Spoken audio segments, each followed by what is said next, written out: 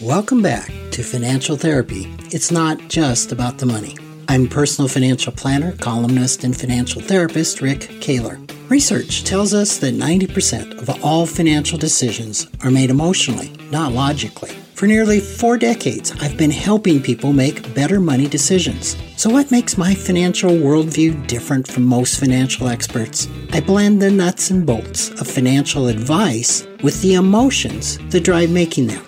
Good money decisions are not just about the money. So let's get started with today's episode.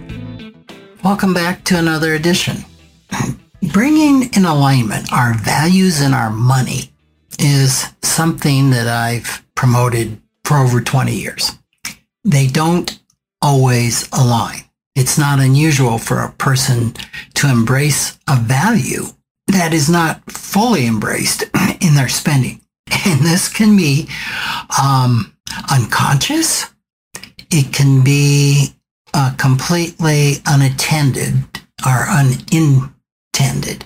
And let me give you some examples. Let's take a person who's concerned about climate change and who's a strong proponent of individuals, corporations, and governments going green. So to be in alignment with those values, there's probably some things that we don't want to be spending our money on. And I've found a list of a number of things that's quite interesting. Some of the things that most impact the planet would be purchasing your coffee in a paper cup. All right. And an article says, if you get coffee on the way to work each day, you consume 240 disposable cups per year. Now, if you could cut that down to once a week, that's 52. The most environmental friendly thing to do is to get the coffee in a mug or some type of a travel mug. Now, interestingly enough, I typically go to coffee every Saturday with a colleague, and we order ahead. And it's great because the lines at this place are usually so long. We probably save 20 minutes standing in line. But the bad news is they serve the coffee in paper cups, even if you're taking the coffee in, which if we'd stand in line for 20 minutes, we'd get our coffee in ceramic cups. So that's just an example of how even well-intended a person would be with their values, how you've really got to give some thought to how am I spending my money. And another thing would be boxes of tea bags.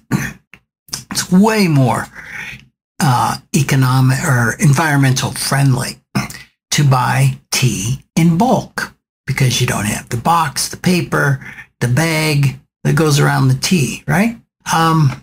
Plastic water bottles. I think a lot of folks are aware of that.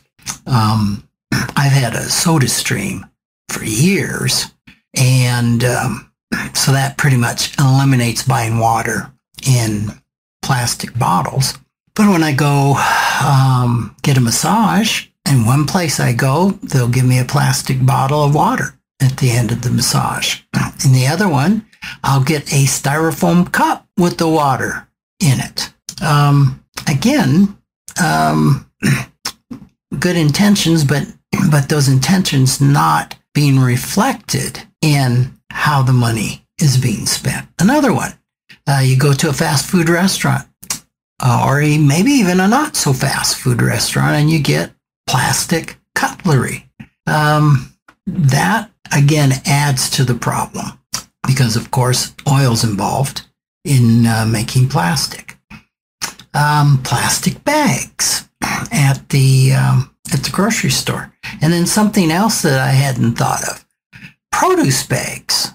So when I select my produce and try to select organic produce as much as possible, I'll put it in a little plastic produce bag.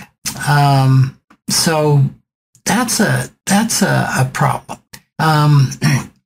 Other things on the list would be disposable single-use razors, menstrual products, disposable cleaning cloths. You know, how many wipes have I used since the pandemic hit? Another list will have antibacterial gels and soaps. Wow. Aerosol cans, detergents containing phosphates, chlorine bleaches, and something that I had never considered, microbeads. Lots of microbeads. Certainly I don't use microbeads. Microbeads are found in face washes, body scrubs, toothpastes, and abrasive cleaners. And they go right through the filtration system and out to sea. And then, of course, there's using oil-based transportation. All of these are a huge source of pollution and are not environment friendly. So oftentimes it takes a lot of thought to align our values with our money. In similar fashion, it's not unusual for the same individual to extend their values to their investments. They would like for their money to be in firms who have policies to protect the environment,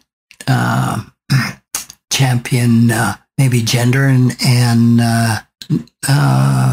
equality, diversity, equality, fair labor practices, human rights, supporting accurate and transparent accounting in companies, wanting to invest in companies that pursue integrity and diversity in their leadership, that are, say, accountable to shareholders. Now, those are great ideals that probably would extend the values of many of us. And there is a name for this type of investment philosophy. It's called environmental, social, and governance investing, or ESG. This was recently a topic at a conference that I go to annually by the Nasrudin Project on how do we bring our investing in line with our values. And in doing so, there can be less of a dissonance, an emotional dissonance in us, where it feels like I'm investing my money in a way that doesn't support my values.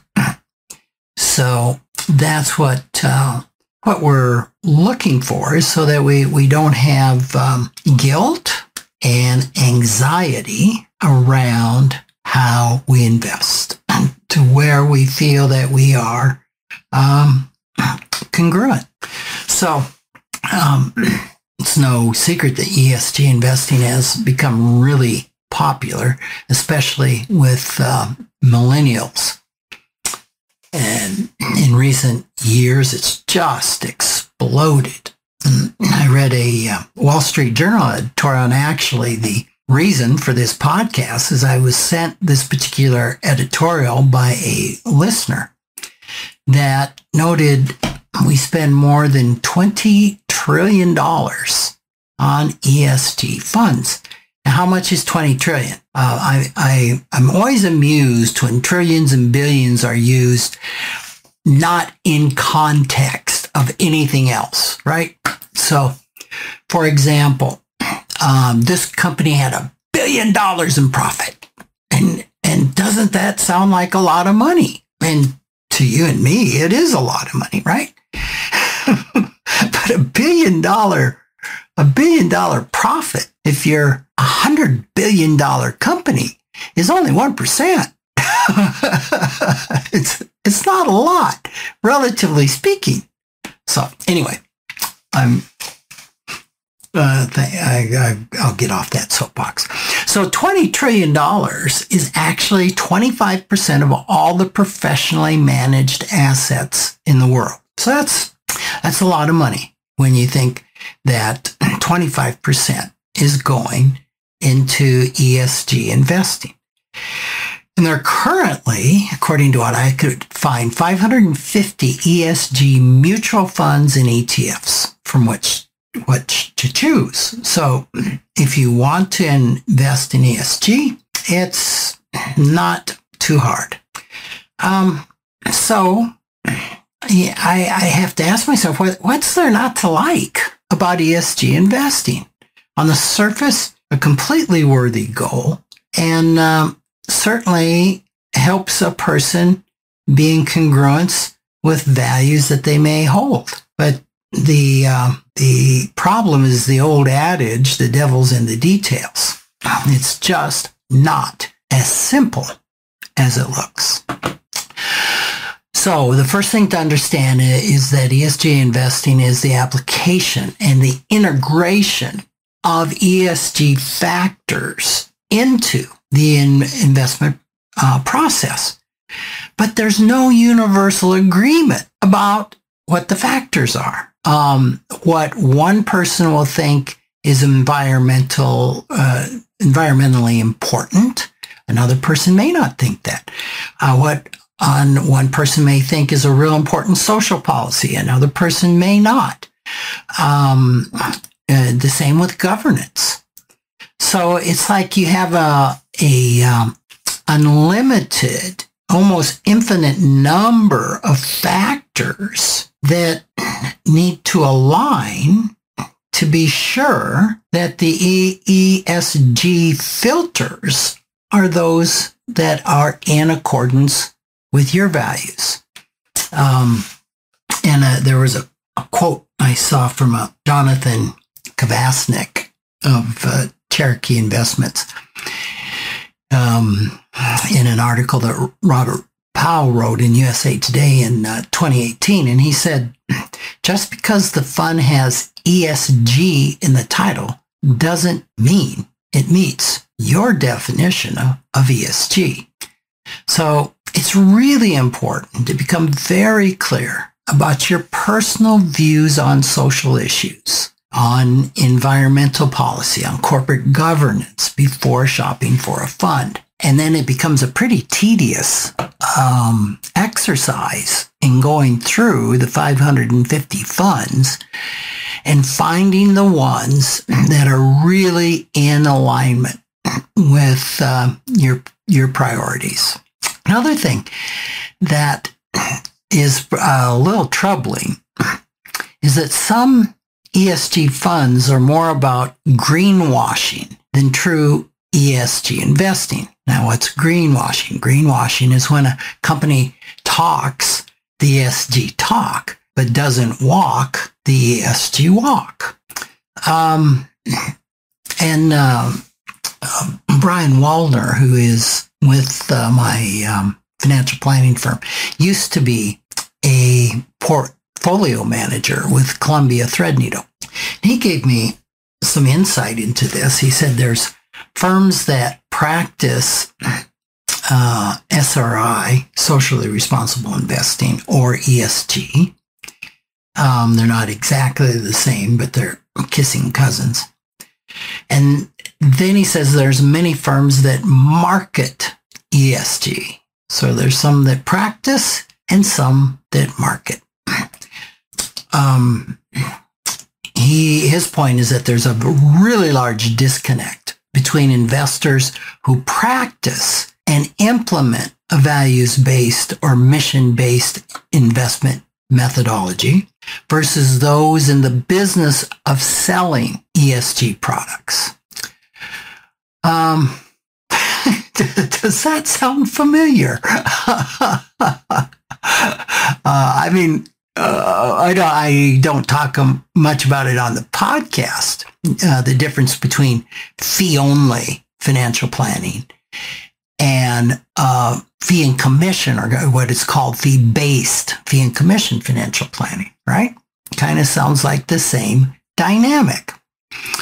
There always starts to become a big conflict of interest when there's a sale involved. Brian says that there's some bad blood between investment firms that practice values-based investing and those that they feel have bastardized ESG investing.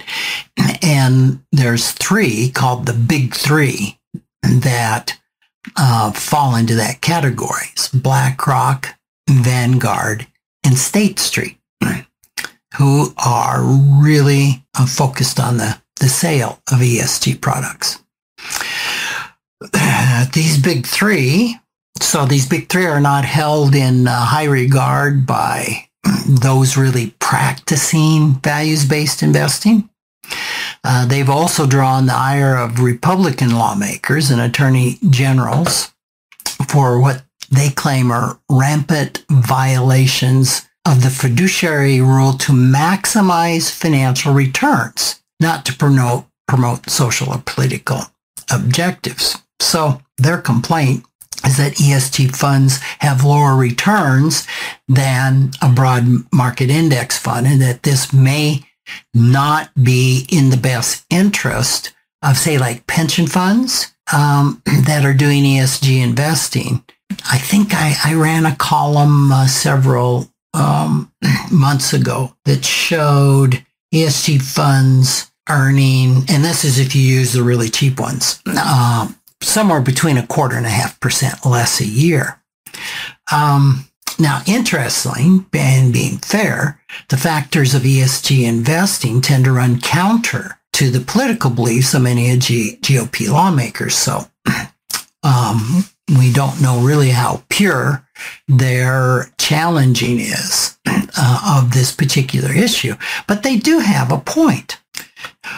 You need to consider the potential financial impact of owning ESG funds. Do they help or hurt the bottom line? Well, there's some data you can get that will say they help the bottom line. But in my experience, most do a little bit worse, as I've said. The average cost, according to Vanguard, of an ESG fund is 1.06%, 106 basis points, while a stock index fund can cost 0.05% or 5 basis points. So that's a huge difference in cost. So now we got to start bringing into the mix the financial impact of values-based investing and the practicality of actually finding an ESG fund that matches my values, and one that's not just using ESG as a marketing tool to make me feel good. So it's like I said, it's not as easy as it looks. And there's one area of confusion that I find when talking to my clients about ESG investing. And that is the idea that by not investing in companies that don't hold your values, that you in some way be depriving them of capital or in some way hurting them financially. And while ESG investing does help you feel better about the alignment of your values and your investments, ESG investing does not actually impact or hamper the companies that you choose not to own. And this comes as a surprise to a lot of ESG investors who commonly believe that by not owning the shares of an offensive company, they're restricting the flow of capital to that company and thereby imperiling its existence. That is just not the case. And let me give you an example. Listed among the worst offending companies by ESG organizations are Philip Morris, Walmart, Tyson Foods, Pepsi Corporation, Coca-Cola, and Chevron. Now, no dedicated ESG investor is going to have these companies in their portfolio. However, none of these companies would care or be hurt in the least if you didn't own any of their shares. Why? The only time a company benefits financially from the sale of stock is when the company initially goes public, called an IPO, initial public offering, or issues additional new shares to raise capital. Now, these are fairly rare events. Most stocks, I would say almost all stocks, are bought and sold in the secondary market through exchanges like the New York Stock Exchange. And these platforms facilitate transactions between individuals or institutions wanting to buy or sell shares in a company that they own or that they want to own. So the money moves between the buyer and the seller. None of the money goes to the company. Another way companies receive funding to support their ventures is borrowing money from investments or for investors, and this is called issuing a bond. It's similar to a stock IPO. Only the investor receives a promise from the company when the investor buys a bond, which is loaning them money to pay them back at some future date. And then you get an interest rate on that loan. Just like stocks, bonds are only issued by a company once. From then on, buying and selling those bonds is done on the open market, a secondary market. And none of the money paid or received goes to the company. So just to really bring this home, ESG is not about punishing companies that don't hold your values. It's about owning the companies that align with your value.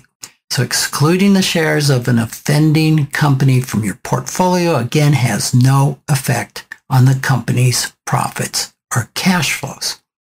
Well, you might say, if no one bought a company's shares on the secondary market, wouldn't that have an impact? Absolutely it would, right? If the demand for the shares of a company dries up, no demand, the company's stock price plummets. The problem is the demand for the shares of these companies isn't going away as long as they remain profitable. If 25% of investors purchase ESG funds, that leaves 75% of the market willing to buy these companies. And this includes the 20% of stocks owned by passive fund, which buy the entire market. So the important thing again, investing in ESG funds is not going to hurt companies you exclude. The value of investing in an ESG company is that it will be worthwhile to you because it supports your beliefs and values. So if you're concerned about really making an impact on companies that are not aligned with your values, the most efficient way to influence those companies is to be socially simply is just to boycott what they're selling. That's going to be far more impactful than owning or deciding not to own those companies as investments. Refusing to purchase their products or services will make a bigger impact. Now, what sometimes is just kind of paradoxical is oftentimes when you start looking at how difficult it is to implement ESG or SRI investing to align with your values, right? To make sure you've got one that's aligned. Sometimes folks will just give up and go with the index. An index fund owns everything. But then if you decide to boycott a company that doesn't align with your values, there's a high probability that you own it in the index. So I haven't given you really a whole lot of answers today, except to say that it can be a real trick aligning our money and our values. And what we need to do is to be intentional enough that we can feel at peace and in congruence and serenity with the way in which we invest our money. And there's that friction of does it make sense? Can I afford? I think it's probably more, can I afford to give up the extra return that it may cost to invest in an ESG manner? And pragmatically, we may have the money script that, well, yes, absolutely, I need to give up whatever it costs to be in alignment with my values. But that is sometimes not practical. Yes, we fly airplanes, we drive cars, we use plastics, tons of things, to where sometimes at this point in time, it's not practical. And that doesn't mean it should be ignored. Okay, well, I hope this has been helpful. I'm sure there's enough in here that I've probably offended somebody, because this is a pretty hot topic. But I hope I've given some information that will be helpful to you in deciding what's the right thing for you. Where can you be anxiety-free, guilt-free, and as aligned as possible in your money spending behaviors as with your values. So again, would love to hear any thoughts that you have. Reach out to me, rick@rickkaler.com, and I'll talk with you next week. Thanks for joining me, Rick Kaler, for another episode of Financial Therapy. It's not just about the money. This is where I combine the nuts and bolts of financial advice with the emotions that drive making them. Remember, every financial behavior, whether it appears illogical to you or others, makes perfect sense when we understand the underlying beliefs, feelings, and thoughts. Sign up for my weekly blog at financialawakenings.com. I hope you'll join me again for our next episode.